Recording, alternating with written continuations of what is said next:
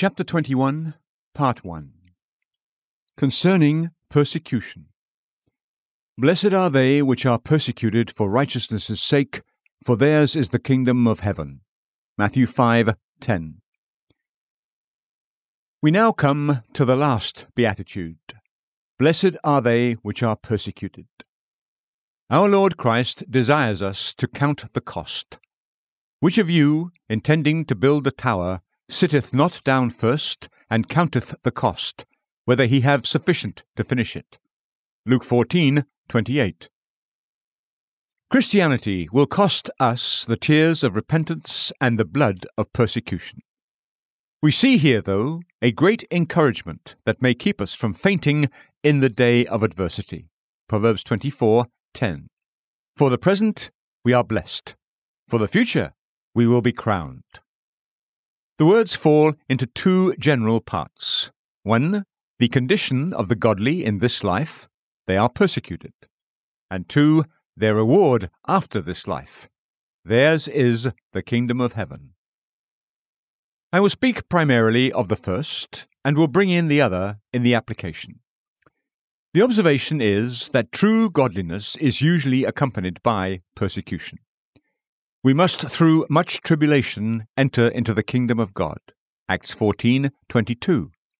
The Jews stirred up the devout and honorable women and the chief men of the city, and raised persecution against Paul and Barnabas. Acts 13:50. Martin Luther makes it the very definition of a Christian. Christianus quasi crucianus. A Christian is as a crucified one. Christ died to take away the curse from us, but not to take away the cross from us.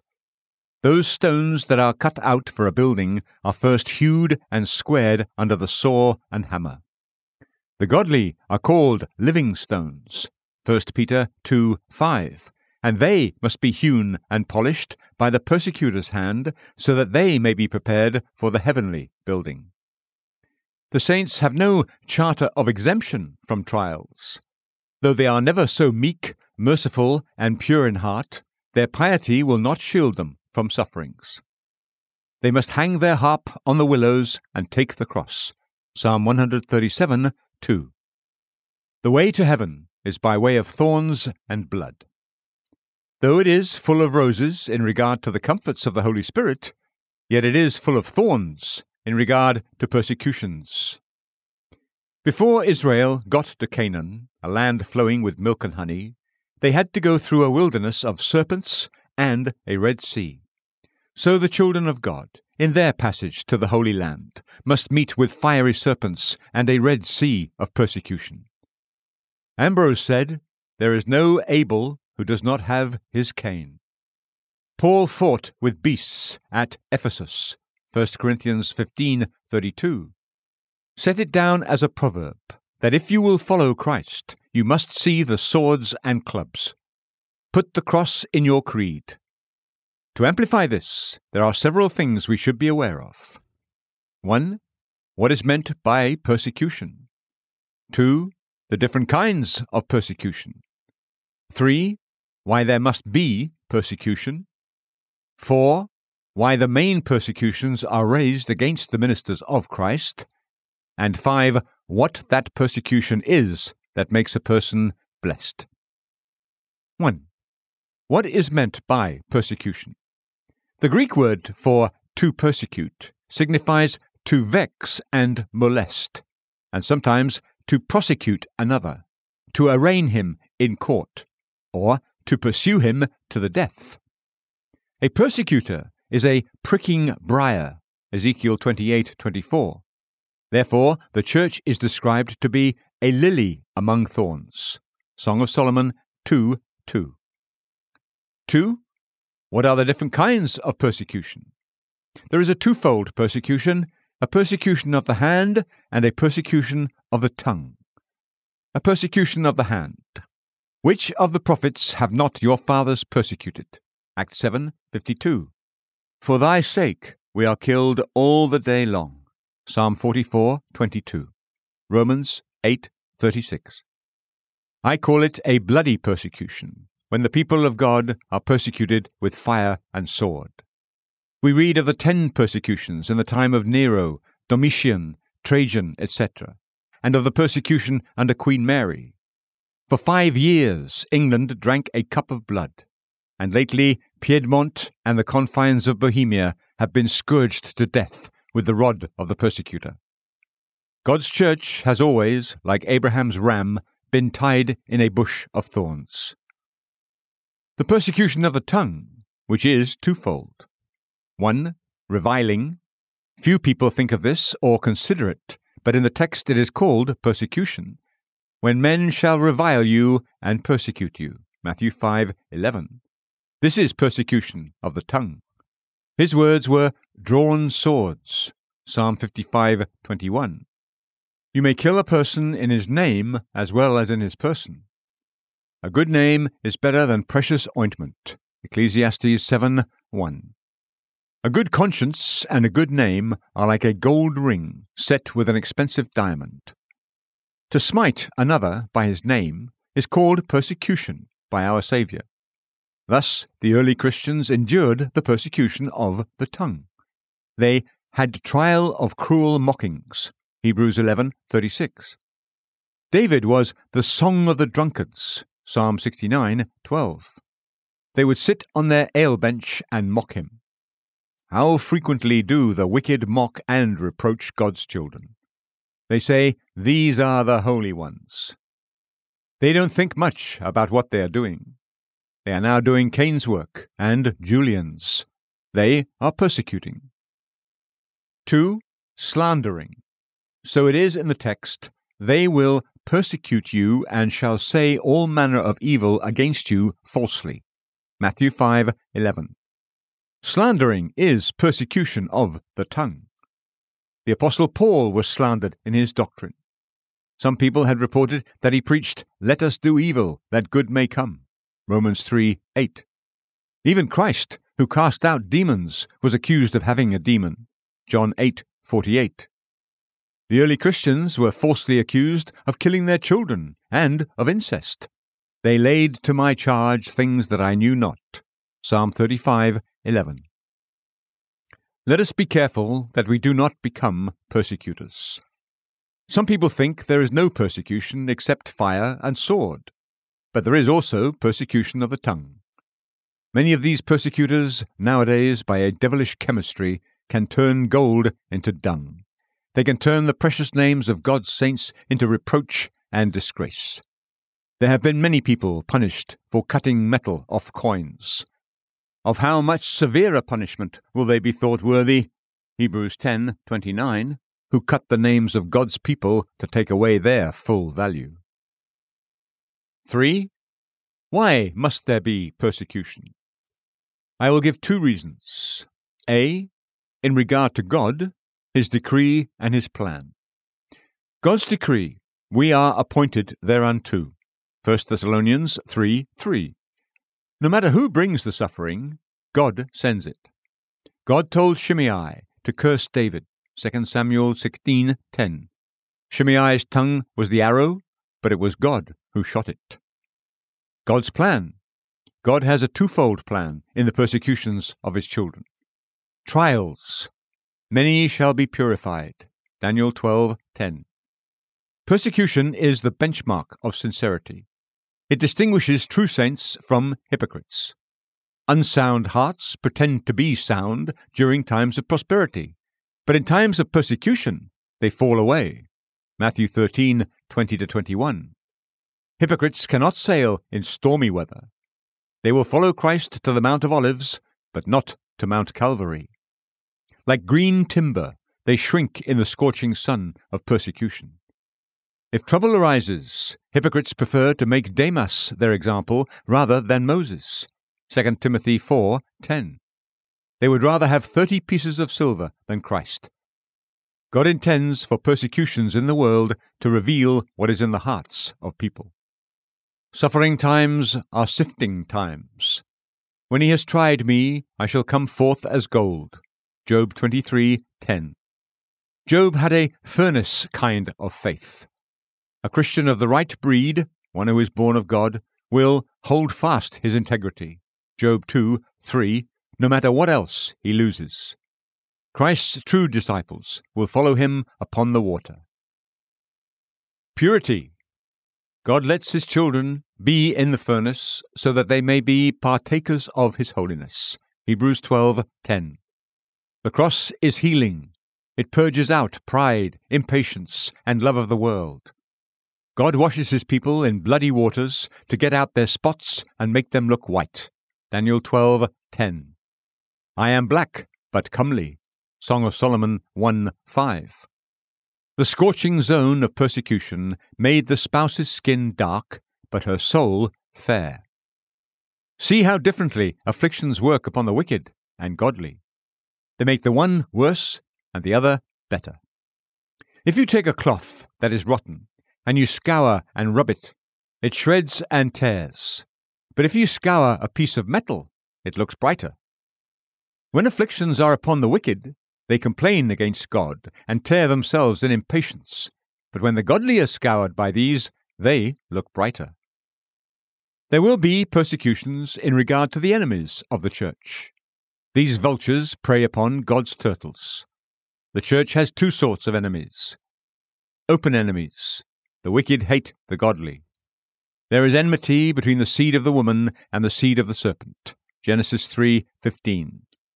In nature, there is an animosity between the vine and the bay tree, and the elephant and the dragon. Vultures have an animosity against sweet smells. In the wicked, there is an animosity against the people of God. They hate the sweet perfumes of their graces. It's true that the saints have their weaknesses and faults, but the wicked do not hate them for these. Rather, the wicked hate them for their holiness, and from this hatred, open violence arises. The thief hates the light, and therefore would blow it out. Secret enemies. These people pretend to be friends, but secretly raise persecutions against the godly. Such people are hypocrites and heretics.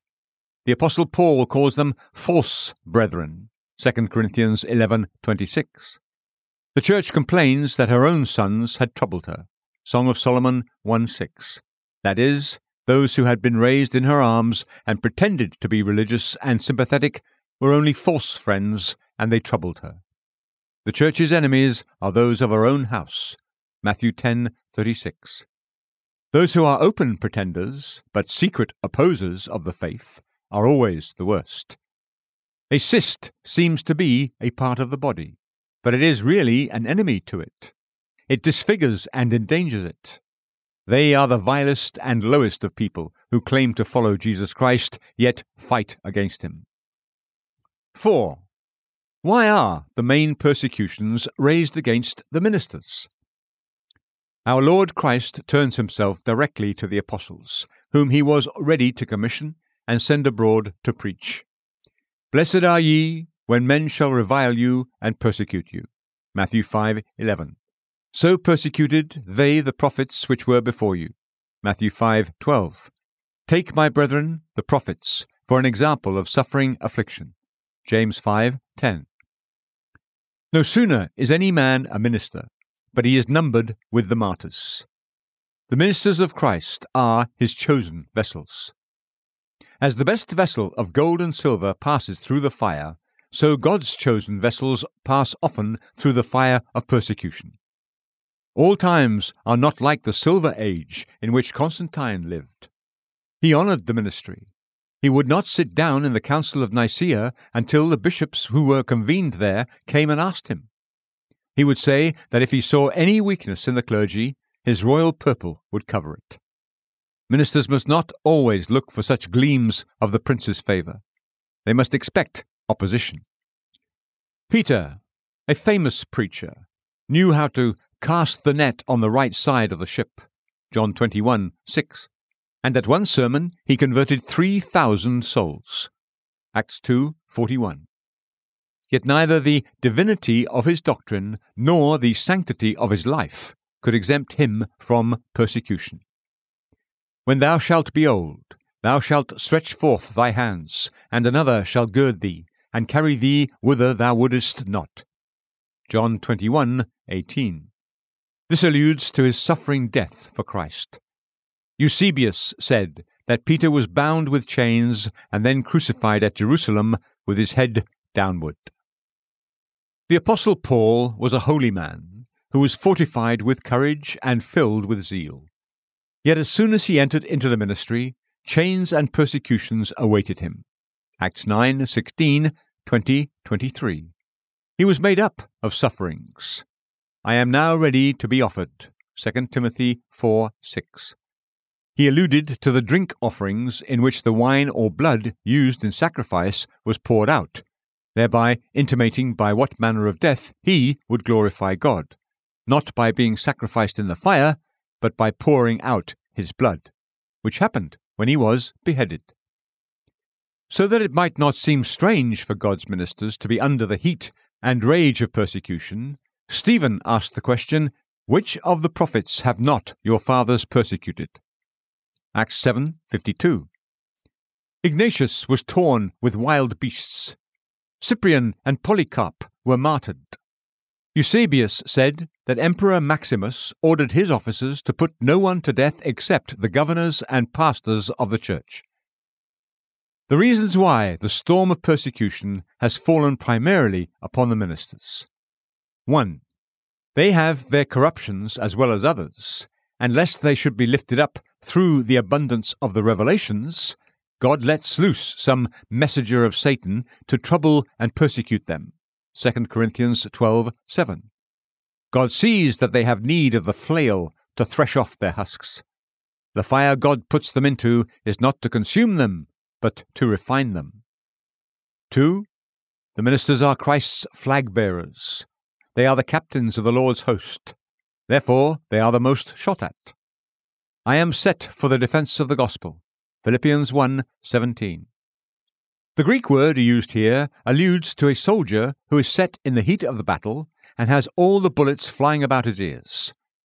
The minister's work is to preach against people's sins that are as dear to them as their right eye, and they cannot endure this. Every person's sin is his king to which he yields love and subjection. As Pilate asked, "Shall I crucify your king?" John 19:15. People will not endure to have their king's sin crucified. Since it is the work of the ministry to separate people from their lusts, to part these two old friends, it's no wonder that it meets with so much opposition. When Paul preached against Diana, all the city was in an uproar. Acts 19. We preach against people's Dianas, those sins that bring them pleasure and profit. This causes an uproar. And 3. Ministers face the enmity of Satan. The ministers of Christ come to destroy his kingdom. Therefore, the old serpent will spit all his venom at them. If we tread upon the devil's head, he will bite us by the heel. The devil sets up several forts and garrisons in people's hearts, such as pride, ignorance, and unbelief. The weapons of the ministry beat down these strongholds. 2 Corinthians 10:4. Therefore, Satan raises his militia and uses all the force and power of hell against the ministry. The kingdom of Satan is a kingdom of darkness. Acts 26:18, Revelation 16:10. And God's ministers are called the light of the world. Matthew 5:14. They come to enlighten those who sit in darkness. This enrages Satan. Therefore, he labors to eclipse the lights and to pull down the stars, so that his kingdom of darkness may prevail. The devil is called a lion. 1 Peter 5:8. The souls of people are the lion's prey. The minister's work is to take away this prey from this lion. Therefore, he will fiercely roar upon them and seek to destroy them. It shows us what a work the ministry is. Although it's full of dignity, yet it is full of danger. The persecution of the tongue is the gentlest persecution that can be expected. Martin Luther said that it is not possible to be a faithful preacher and not to meet with trials and oppositions. It shows the corruption of men's nature since the fall. They are their own enemies. They persecute those who come to do them the most good.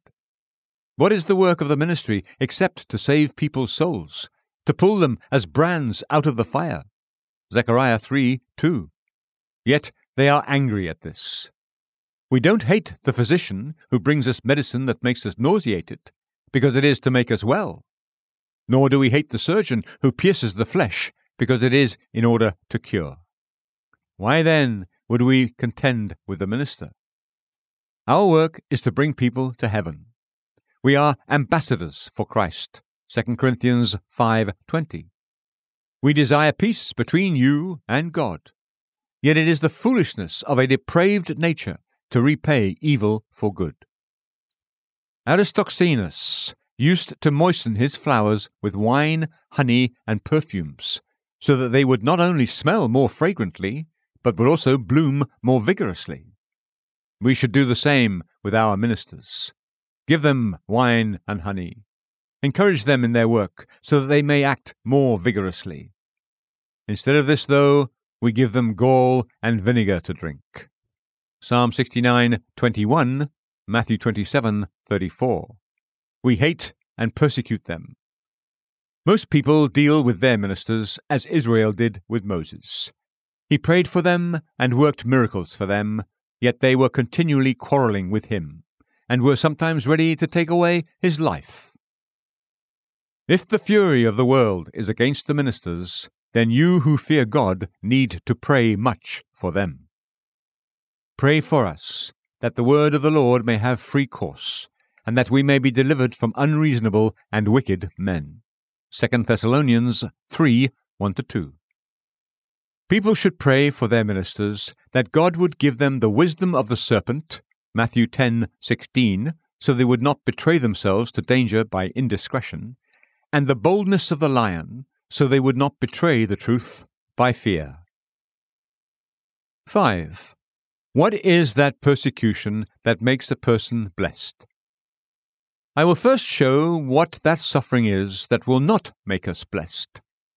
That suffering is not part of martyrdom when we force a cross upon ourselves. There is little comfort in such suffering. Augustine speaks of some people in his time who were called circumcellions, who, out of an impulse rather than zeal of martyrdom, would purposely place themselves into sufferings. These people were accessories to their own deaths, like King Saul, who fell upon his own sword. 1 Samuel 31:4. We are bound by all lawful means to preserve our own lives. Jesus Christ did not suffer until he was called to it. Consider that to be a temptation that urges us to place ourselves into sufferings. When people through haste and impulsiveness bring themselves into trouble, it is a cross of their own making, and not one that God has placed upon them. It is not to be considered martyrdom when we suffer for our offences. Let none of you suffer as a murderer, or as a thief, or as an evildoer. 1 Peter 4:15. We indeed suffer justly. Luke 23:41. I am not of Cyprian's opinion that the thief on the cross suffered as a martyr. No, he suffered as an evildoer. Christ indeed took pity on him and saved him. He died as a saint, but not as a martyr. When people suffer by the hand of the judge for their uncleanness, blasphemies, etc., they do not suffer persecution, but execution. They don't die as martyrs, but as wrongdoers. They suffer evil for being evil. Suffering will not make people blessed when they suffer out of a corrupt desire to be admired as head of a party or to promote a denomination or church or other group.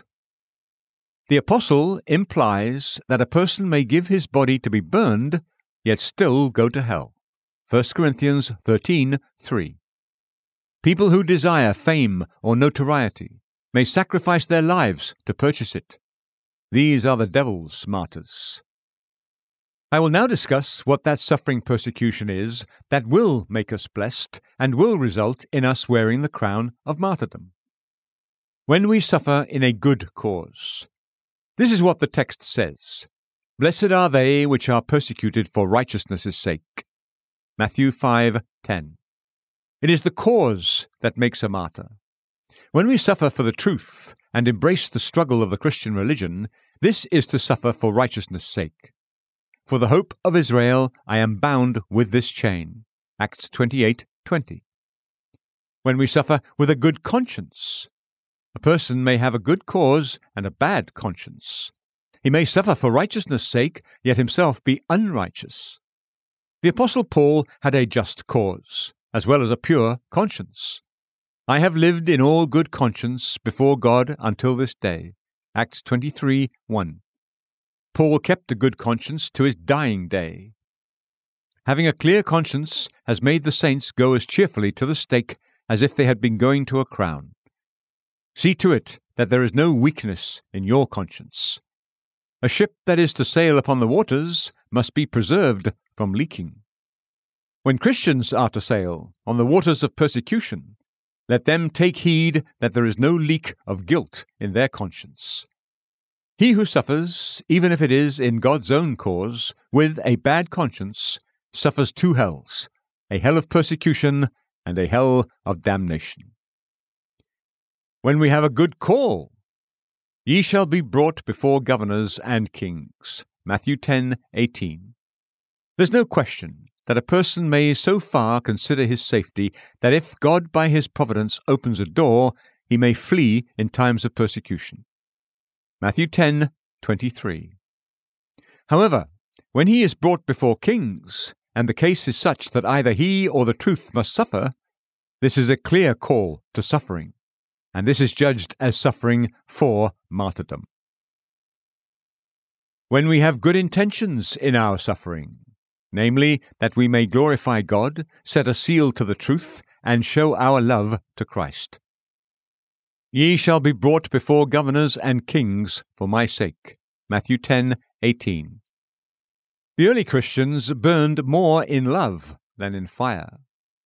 When we look at God in our sufferings and are willing to make His crown flourish, even though it is in our ashes, this is that type of suffering that carries away the garland of glory. And when we suffer as Christians. If any man suffer as a Christian, let him not be ashamed. 1 Peter 4:16. To suffer as a Christian is to suffer with the kind of spirit that is proper for a Christian. To suffer as a Christian is when we suffer with patience. Take my brethren the prophets, who have spoken in the name of the Lord, for an example of suffering, affliction, and of patience. James 5:10. A Christian must not complain, but should say, Shall I not drink the cup of martyrdom that my Father has given me? John 18:11. There should be such a spirit of meekness in a Christian's suffering that it should be hard to say which is greater, his persecution or his patience. When Job had lost everything, he kept the breastplate of innocence and the shield of patience. An impatient martyr is an impropriety. To suffer as a Christian is when we suffer with courage. Courage is a Christian's armor of proof. It strengthens and energizes him. The three children, or rather the three champions, were of brave, heroic spirits. They did not say to the king, We should not serve your gods, but we will not. Daniel 3:18. Neither Nebuchadnezzar's music nor his furnace could change their determination.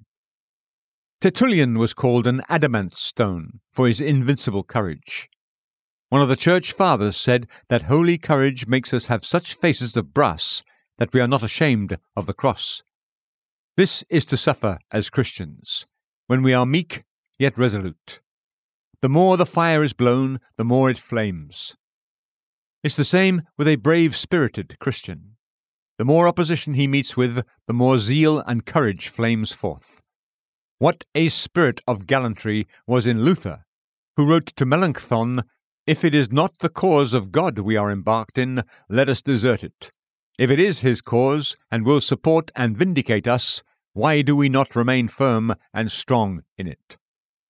To suffer as a Christian is to suffer with cheerfulness. Patience is bearing the cross. Cheerfulness is taking up the cross. Christ suffered for us cheerfully. His death was a free will offering. Luke 12:50. He thirsted to drink of that cup of blood. Such must our sufferings be for Christ. Cheerfulness perfumes martyrdom, and makes it the sacrifice of a sweet-smelling savour to God. Moses suffered cheerfully. Moses, when he was come to years, refused to be called the son of Pharaoh's daughter, choosing rather to suffer affliction with the people of God than to enjoy the pleasures of sin for a season. Hebrews 11:24-25. Notice, when he was come to years. It was no childish act. It was not in his youth, but when he was of years of discretion. He chose to suffer affliction. Suffering was not so much his task as his choice. The cross was not so much imposed as embraced. This is to suffer as a Christian. When we are volunteers, we take up the cross cheerfully and even joyfully. They departed from the presence of the council, rejoicing that they were counted worthy to suffer shame for his name. Acts 5:41. It is more emphatic in the original. They rejoiced that they were so far graced as to be disgraced for the name of Christ. Tertullian said of the early Christians that they took more comfort in their sufferings than in their deliverance. And indeed, a Christian may well be joyful in suffering, because it is a great honour when God honours a person to be a witness to the truth. Christ's marks in Paul's body were Prince of Glory. Galatians 6:17. The saints have worn their sufferings as ornaments. Ignatius's chains were his jewels. Never have any princes been so honoured for their victories as the martyrs for their sufferings. We suffer as a Christian when we suffer and pray. Pray for them which despitefully use you. Luke 6:28. There are two reasons why we should pray for our persecutors. One, because our prayers may be a means to convert them, and two, we should pray for our persecutors because they do us good, even if they do so against their will. Our prayers may be a means to convert them. Stephen prayed for his persecutors, Lord, lay not this sin to their charge. Acts 7:60. This prayer was effective to some of their conversions. Augustine said that the Church of God was indebted to Stephen's prayer for all the benefit that was gained by Paul's ministry. We should pray for our persecutors because they do us good, even if they do so against their will. They will increase our reward. Every reproach will add to our glory. Every injury will serve to make our crown heavier. As Gregory Nazianzen said in one of his orations, every stone that was thrown at Stephen was a precious stone that enriched him and made him shine brighter in the kingdom of heaven. I have shown what that suffering is that makes us blessed and will result in us wearing the crown of martyrdom. This shows us what the nature of Christianity is: sanctity joined with suffering. A true saint carries Christ in his heart and the cross on his shoulders. All that will live godly in Christ Jesus shall suffer persecution. 2 Timothy 3:12. Christ and his cross are never separated. It's too much for a Christian to have two heavens, one here and one hereafter. Christ's kingdom on earth is the kingdom of the cross. What is the meaning of the shield of faith, the helmet of hope, and the breastplate of patience, except to imply that we must encounter sufferings? It is one of the titles given to the church. Afflicted. Isaiah 54:11. Persecution is the legacy passed on by Christ to his people. In the world ye shall have tribulation. John 16:33. Christ's spouse is a lily among thorns. Song of Solomon 2:2. Christ's sheep must expect to lose their golden fleece. The flesh does not like to hear of this. Therefore, Christ calls persecution the cross. Matthew 16:24. It is disagreeable to flesh and blood. We want to reign. Wilt thou at this time restore again the kingdom to Israel? Acts 1:6. However, the apostle tells of suffering before reigning. If we suffer, we shall also reign with him. 2 Timothy 2:12. How reluctant the corrupt flesh is to put its neck under Christ's yoke or to stretch itself upon the cross. However, Christianity gives no exemption from suffering. To have two heavens is more than Christ had. Was his head crowned with thorns, and do we think we will be crowned with roses? Think it not strange concerning the fiery trial. 1 Peter 4:12. If we are God's gold, it is not strange to be cast into the fire. There are some people who picture Erasmus half in heaven and half out. I think it represents a Christian in this life. In regard to his inward consolation, he is half in heaven. In regard to his outward persecution, he is half in hell. We see from this that persecutions are not signs of God's anger or fruits of the curse, for blessed are they which are persecuted. Matthew 5:10.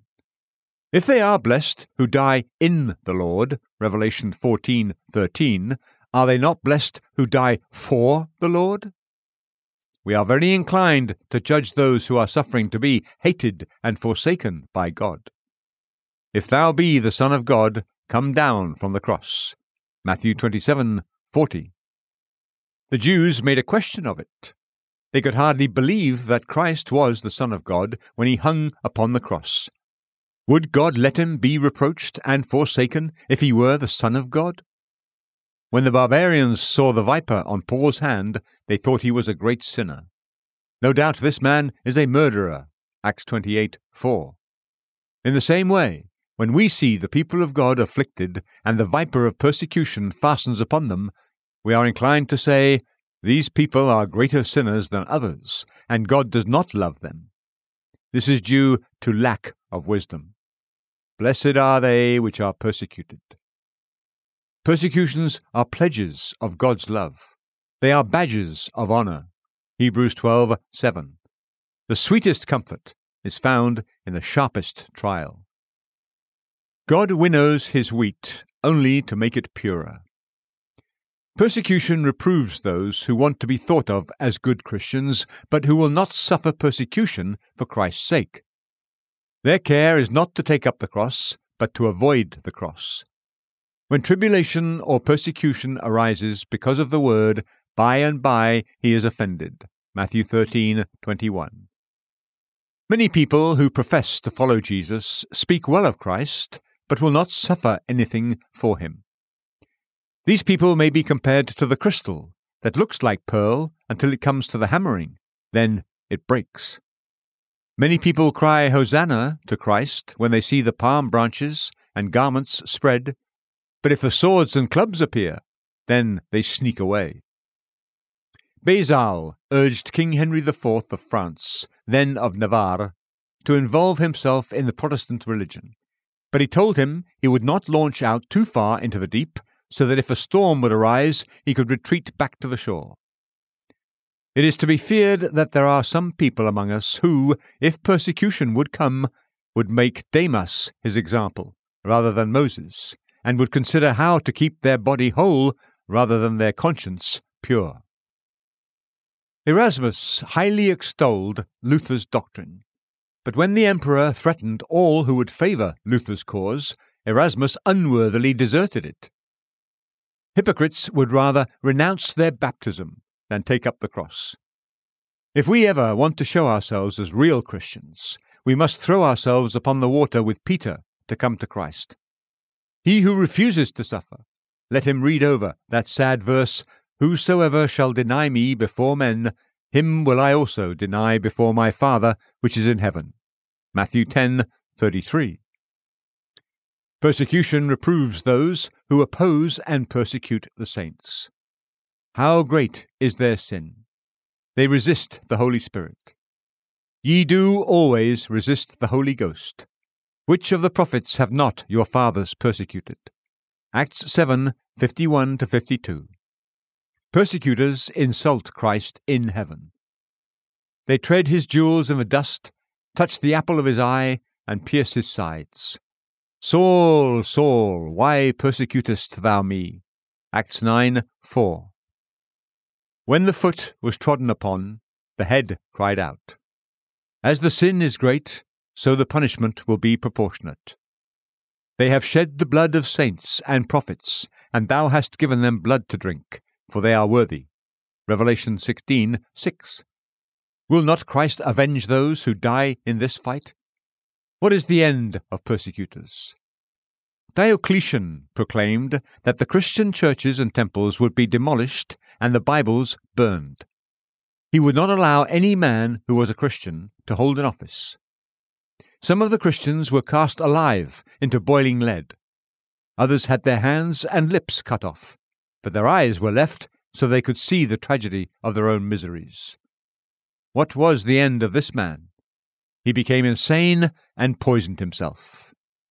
Felix, captain to Emperor Charles V, was at supper at Augsburg, and he vowed that he would ride up to the spurs in the blood of the Lutherans. A flow of blood came up that night into his throat, and he choked to death. It's easy to see how God's hand has so visibly gone out against persecutors that they might read their sin in their punishment. Let this urge Christians to think ahead of time and evaluate sufferings.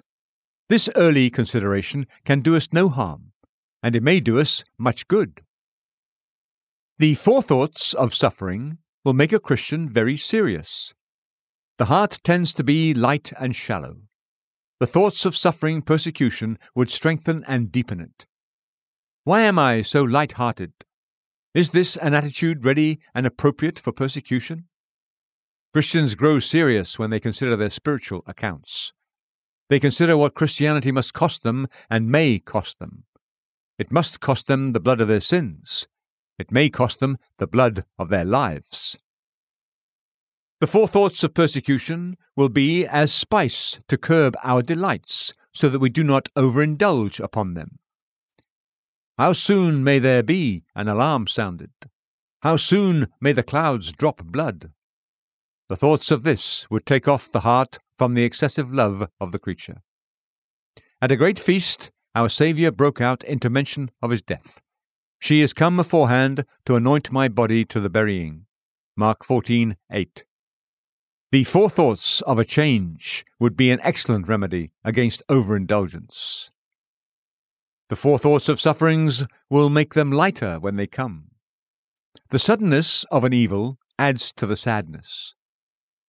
This was bad news to the fool in the gospel, who considered this without its host. This night thy soul shall be required of thee. Luke 12:20. This will be an aggravation of Babylon's miseries. Therefore shall her plagues come in one day. Revelation 18:8. It is not that the Antichrist will be destroyed in a day, but in a day. That is, suddenly. The calamity will come unexpectedly, when he does not think of it. Contemplating the suffering ahead of time softens and shakes off the edge when it comes. Therefore, Christ, to lighten the cross, still forewarns his disciples of sufferings, so that they will not arrive unexpectedly. John 16:33, Acts 1:7. Forethoughts of persecution will prompt us to get our armor ready. It's dangerous, as well as careless, to have to seek everything when the trial comes, as if a soldier would have to get his weapons when the enemy is in the field. Caesar, seeing a soldier sharpening his sword when he was on the way to battle, discharged him. He who considers persecution will be in a ready posture for it. He will have the shield of faith and the sword of the Spirit ready, so that he will not be surprised unexpectedly. Let us prepare for persecution. A wise ship's captain will prepare for a storm while it is still calm. God knows how soon persecution may come. There seems to be a cloud of blood hanging over the nation. How will we prepare for sufferings? Do 3 things. 1. Be people well qualified for suffering. 2. Avoid those things that will hinder suffering. And 3. Promote all helps to suffering. Strive to be people well qualified for suffering. Be righteous people. The person who would suffer for righteousness' sake must himself be righteous. By righteous I mean evangelically righteous, or those with the following characteristics. A righteous person is one who breathes after sanctity. Oh, that my ways were directed to keep thy statutes. Psalm 119:5. Although sin clings to his heart, yet his heart does not cling to sin. Although sin has an alliance, it has no allowance. That which I do, I allow not. Romans 7:15. A good person hates the sin to which Satan most tempts and his heart most leans. Therefore I esteem all thy precepts concerning all things to be right, and I hate every false way. Psalm 119:128. A righteous person is one who makes God's grace his center. The glory of God is of more value than the salvation of all people's souls.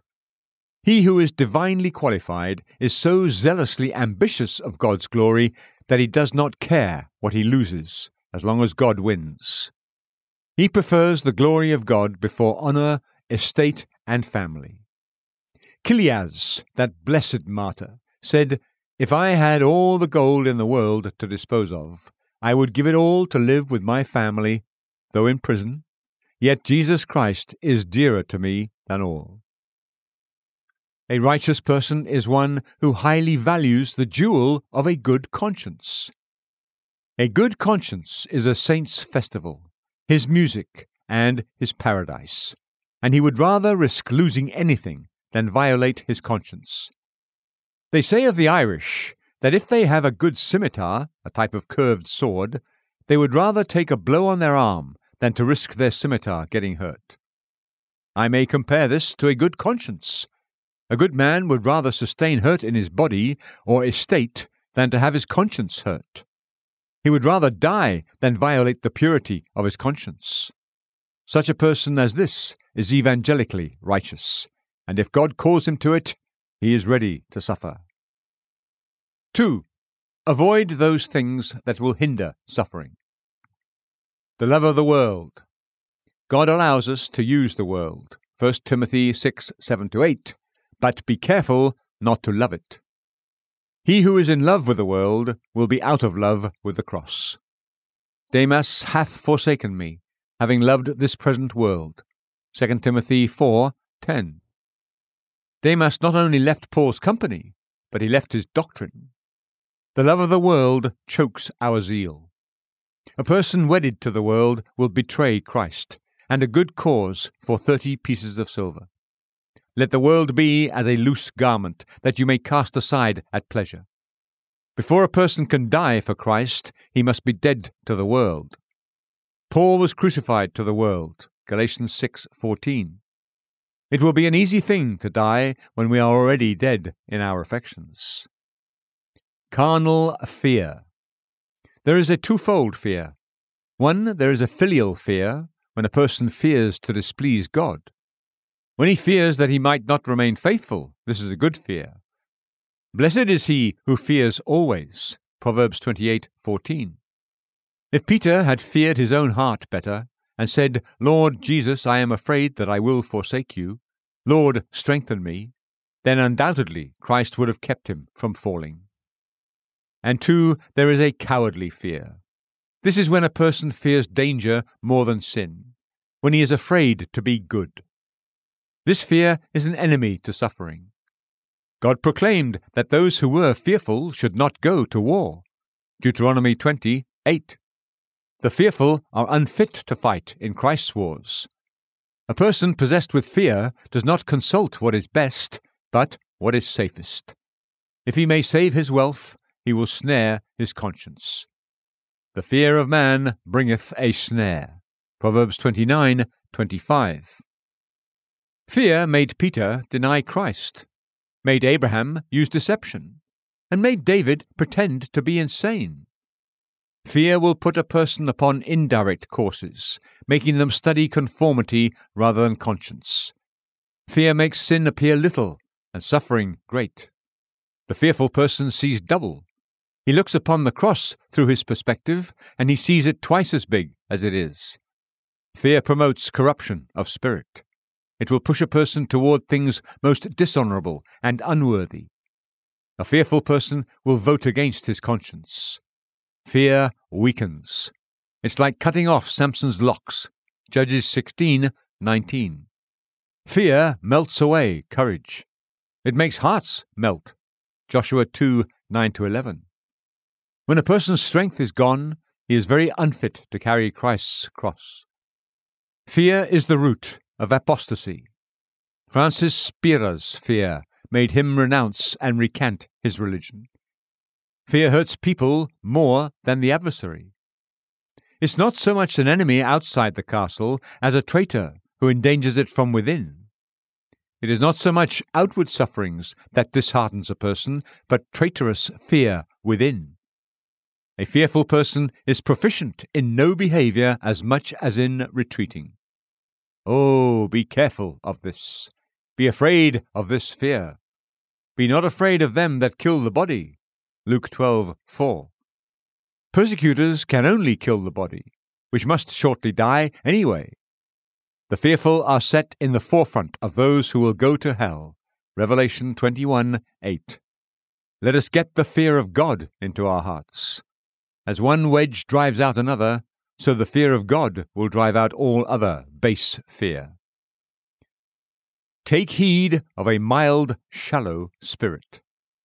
A shallow-spirited person will be turned any way with a word. He will be worked upon as wax. He is so tame that you may lead him wherever you want.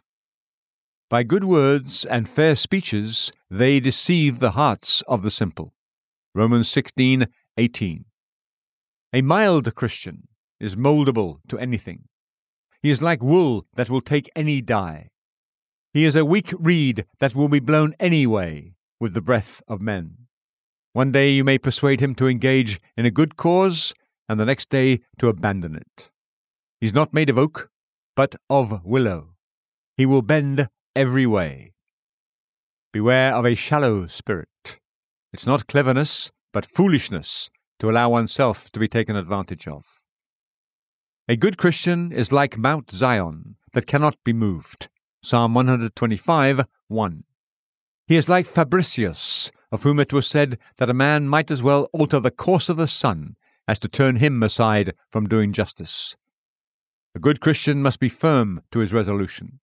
If he is not a fixed star, he will be a falling star. Take heed of listening to the voice of the flesh. The Apostle Paul conferred not with flesh and blood. Galatians 1:16. The flesh will give bad counsel. King Saul first consulted with the flesh, and then he consulted with the devil. He went to the witch of Endor, 1 Samuel 28. The flesh says that the cross of Christ is heavy. There is a nail in the yoke that will tear and bring blood.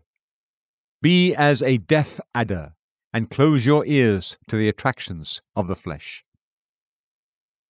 3. Promote those things that will help in suffering. Prepare yourselves for suffering. Endure hardness as a good soldier of Jesus Christ. 2 Timothy 2:3. Jacob made the stone his pillow. Genesis 28:18. It is good for a man that he bear the yoke in his youth. Lamentations 3:27. Bearing a lighter cross will prepare a person to bear a heavier cross. Learn to endure a reproach with patience, and then you'll be more prepared to bear an iron chain. The Apostle Paul died daily. 1 Corinthians 15:31. He began with lesser sufferings, and so by degrees learned to be a martyr. In regard to sin, a wicked person learns to be an expert in sin by degrees. First he commits a lesser sin, then a greater. Then he makes a habit of sin. Then he grows bold in sin, and then he glories in sin. Philippians 3:19. This is also how it is with suffering. First the Christian takes up the splinters of the cross, such as reproach and prison, and then he carries the cross itself. How far are they from suffering who indulge the flesh? Those who lie upon beds of ivory and stretch themselves upon their couches. Amos 6:4. This is a very improper demeanour for suffering. That soldier is likely to make only poor work of it who is lying upon his bed when he should be training and preparing in the field. Jerome asked what he should say to those Christians who make it all their concern to perfume their clothes, curl their hair, and sparkle their diamonds. But if sufferings come, and the way to heaven has any water in it, they'll not be able to endure even setting their feet in it. Most people are too effeminate. They treat themselves too nicely and tenderly. Those silken Christians, as Tertullian called them, who pamper the flesh, are unfit for the school of the cross. The weak arm and bare shoulder is too soft and tender to carry Christ's cross. Accustom yourselves to hardship. Do not make your pillow too easy. Be well skilled in the knowledge of Christ. A man can never die for someone he does not know. For the which cause I also suffer these things, for I know whom I have believed. 2 Timothy 1:12. Blind men are always fearful. A blind Christian will be fearful of the cross. Enrich yourselves with knowledge. Know Christ in his virtues, duties, and privileges. See the preciousness in Christ. Unto you, therefore, which believe, he is precious. 1 Peter 2:7. His name is precious. It is as ointment poured forth. His blood is precious. It is as balm poured forth. His love is precious. It is as wine poured forth. Jesus Christ is made up of everything sweet and delightful. He himself is all that is desirable. He is light to the eye, honey to the taste, and joy to the heart. If you only get the knowledge of Christ, you will give up everything for him. You will embrace him even though it is in the fire. An ignorant person can never be a martyr. He may set up an altar, Acts 17:23, but he will never die for an unknown God. Treasure every truth of God. Even the grains of gold are precious. The smallest ray of truth is glorious. Buy the truth and sell it not. Proverbs 23:23. Truth is the object of faith. 2 Thessalonians 2:13. The seed of regeneration. James 1:18. And the spring of joy. 1 Corinthians 13:6. Truth crowns us with salvation. 1 Timothy 2:4. If you ever expect to suffer for the truth, treasure it above all things. He who does not value truth above life will never lay down his life for the truth. The blessed martyrs sealed themselves to the truth with their blood. There are two things that God counts most precious to him: his glory and his truth. Bishop Jewell said, "I will deny my bishopric. I will deny my name and reputation. But the truths of Christ I cannot deny." Keep a good conscience. If there is any sin allowed in the soul, it will cause the person to be unfit for suffering. A person who has a boil upon his shoulders cannot carry a heavy burden. Guilt of conscience is like a boil. He who has this can never carry the cross of Christ. If a ship is sound and well rigged, it will sail upon the water. But if it is full of holes and leaks, it will sink in the water. If the conscience is full of guilt, which is like a leak in the ship, it will not sail in the bloody waters of persecution. A house will not stand in a storm if its pillars are rotten. If a man's heart is rotten, he will never stand in a storm of tribulation. How can a guilty person suffer when, for all he knows, he is likely to go from the fire at the stake to the fires of hell? Let the conscience be pure, holding the mystery of the faith in a pure conscience. 1 Timothy 3:9. A good conscience will abide the fiery trial. This made the martyr's flames beds of roses. Good conscience is a wall of brass. With the Leviathan, he laugheth at the shaking of a spear. Job 41:29. Even if someone is in prison, a good conscience is a bird that can sing in this cage. Augustine called it the paradise of a good conscience. End of part 1.